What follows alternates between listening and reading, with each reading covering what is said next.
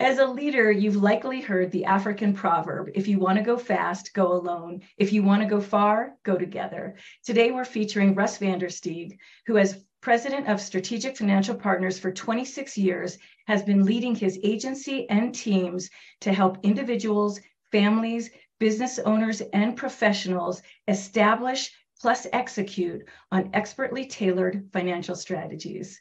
Thank you for joining us, Russ. Thank you. Looking forward to visiting with you today. Welcome to the Leadership Journey podcast. I'm Kelly McCauley, president of McCauley & Company, where we help good leaders become great through high-impact leadership and team coaching that delivers measurable results. Russ, you know I asked to participate in this specific series on sales teams because as a longtime client committed to making strategic investments in your talent and firm, I've witnessed the exponential successes you've achieved with all of your teams over the past 19 years. Can you believe it's that long? Hard to believe.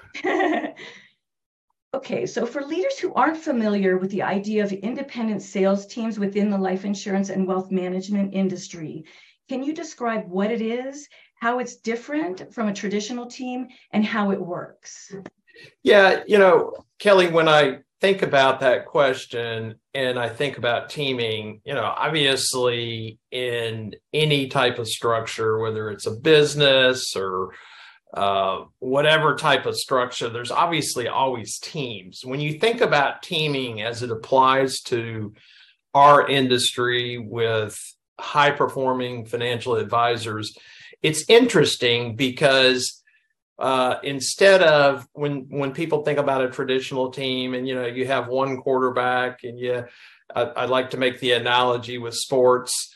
You've got all these other aspects of supporting characters, and not to say that high performance teams don't have support staff and all that, but typically what you're doing with a high performance team is you're putting together a group of quarterbacks. You're putting together a group of very successful advisors that in themselves are already successful. They're not successful just because they're a part of a team. They're already successful and are really trying to take their practices to a whole nother level.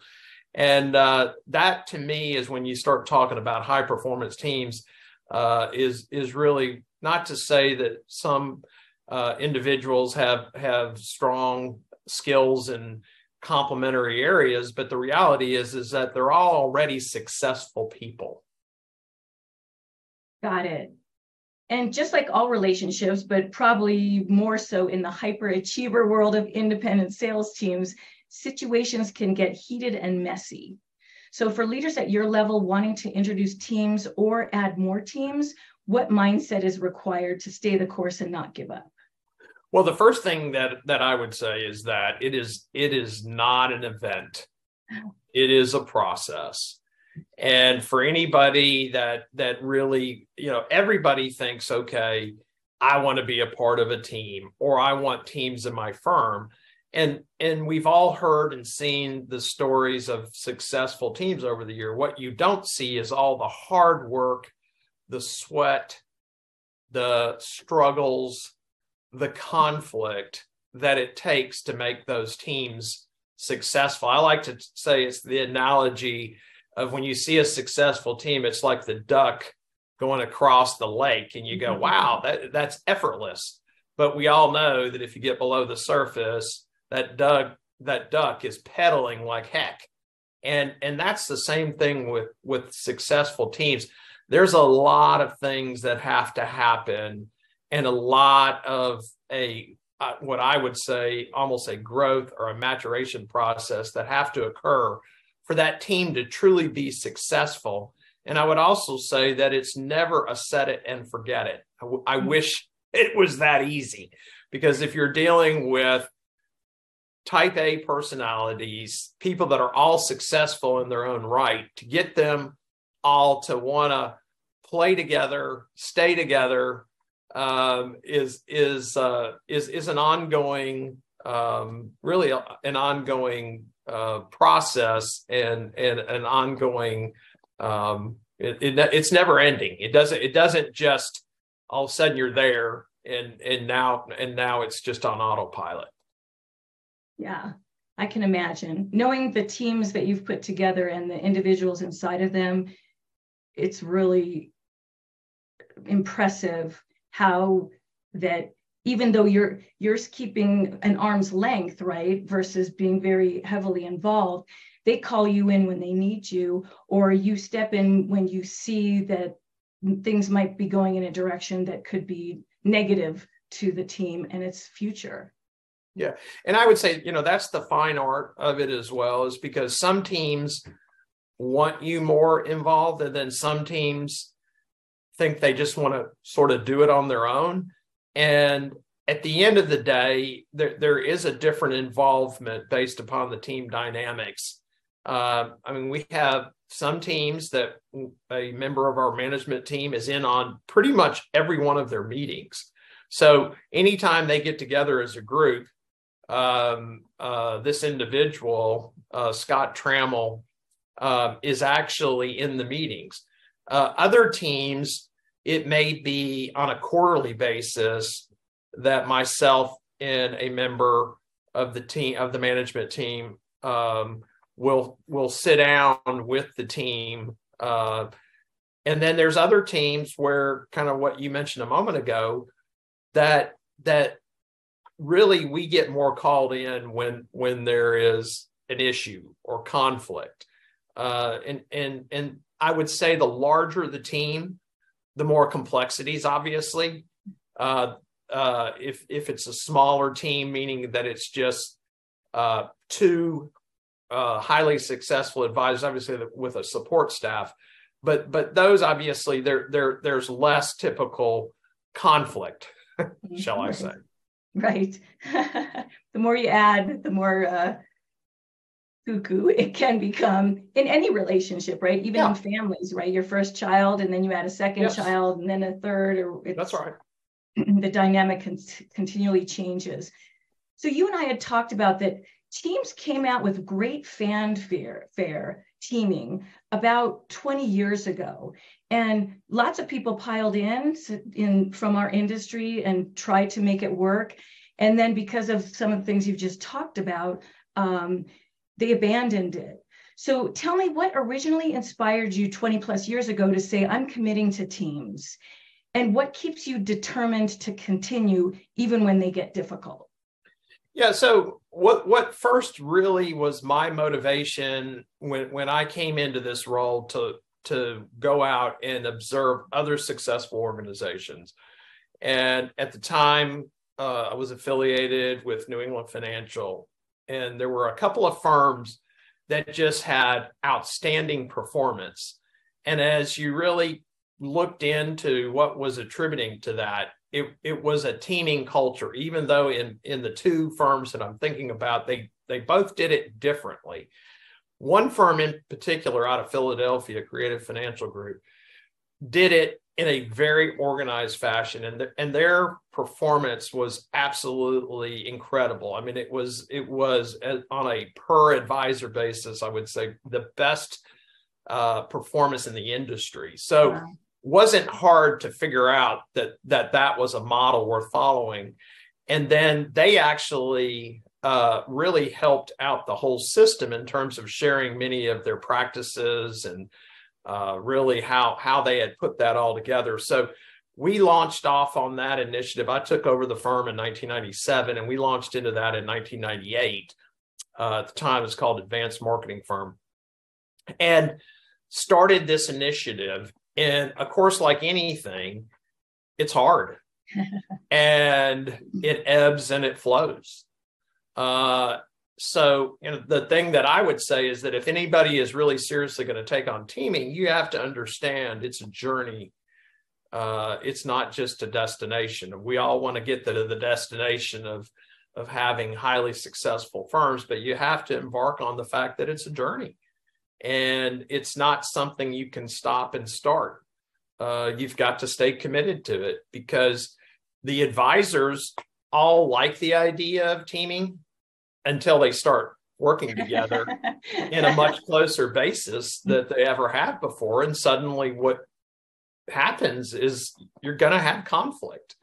When you've got anytime you've got a lot of movement, that's going to produce friction, and friction is going to produce heat, and heat can be a great thing if it's channeled, but if not, you're going to have things break down. And that's just the understanding that you have to go into with teaming, is that it's not easy. And if it's going to work, it's got to be a commitment on everybody's part to stay with it. Yeah, I'm imagining the biggest challenges start with the big personalities, and then probably comp is a challenge that rears its head. I would imagine sometimes, I don't know between all the quarterbacks, but it could be true that work ethic, like I'm working harder than you, or maybe that's even happening with people who are supporting the quarterbacks on the team.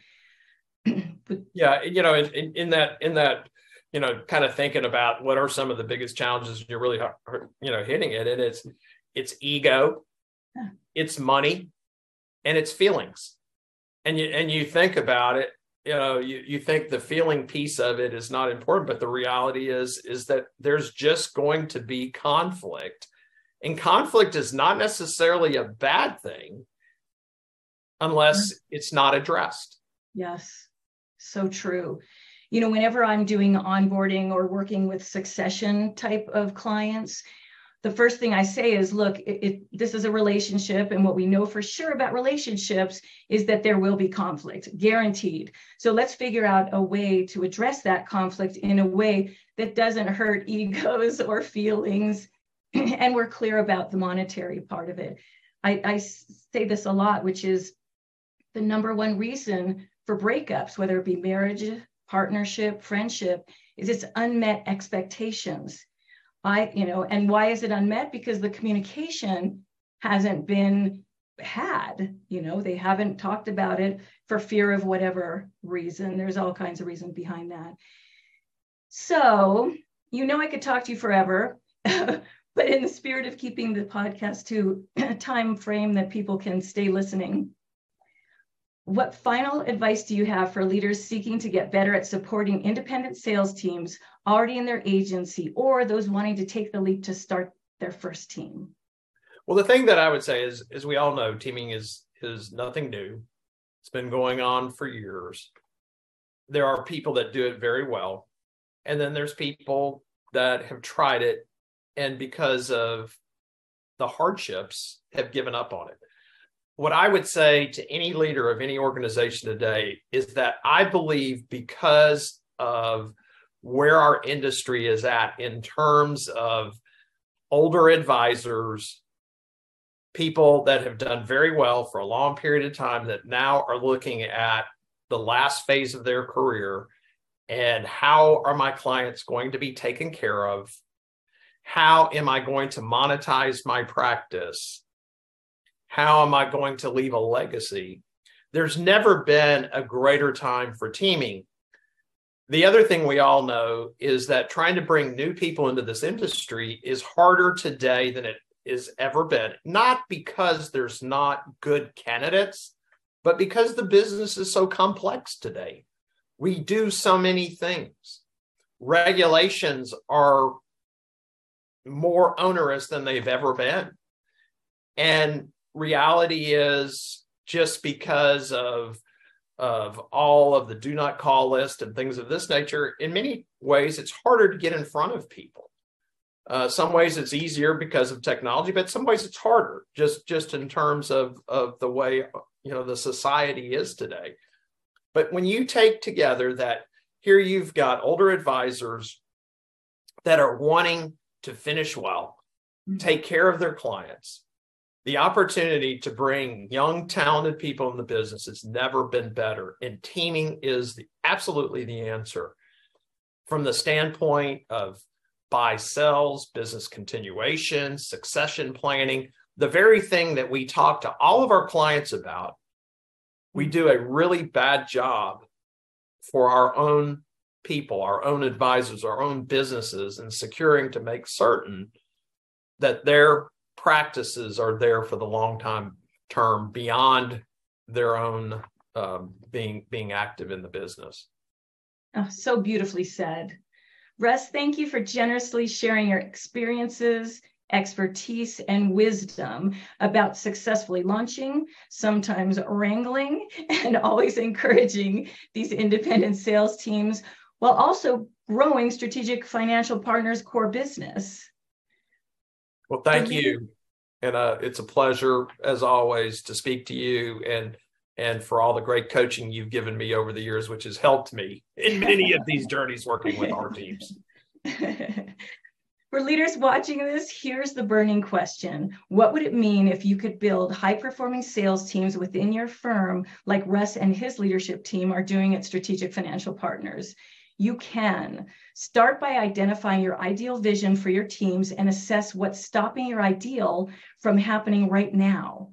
If you're serious, take our top team mistakes to avoid assessment, and I'll personally review your results, plus give you actionable steps you can put into place immediately. There's no charge for you, only the upside of moving your teams to your ideal. I've worked with Russ Vandersteeg and more than 500 top industry leaders to increase performance, results, and profits during the past 20 plus years. To say it's my passion is an understatement. Click the button below this video to take the assessment. Whether you want feedback from me or not, you'll gain specific intelligence on exactly where to focus your efforts right now to improve the performance within all of your teams. If you want to learn more about Strategic Financial Partners and Russ Vandersteeg, go to strategicfinancialpartners.com. To subscribe to more podcasts like this, visit McCauleyandCo.com/podcast and sign up. Until next time, keep leading yourself and your teams to higher levels of success in all areas of your lives.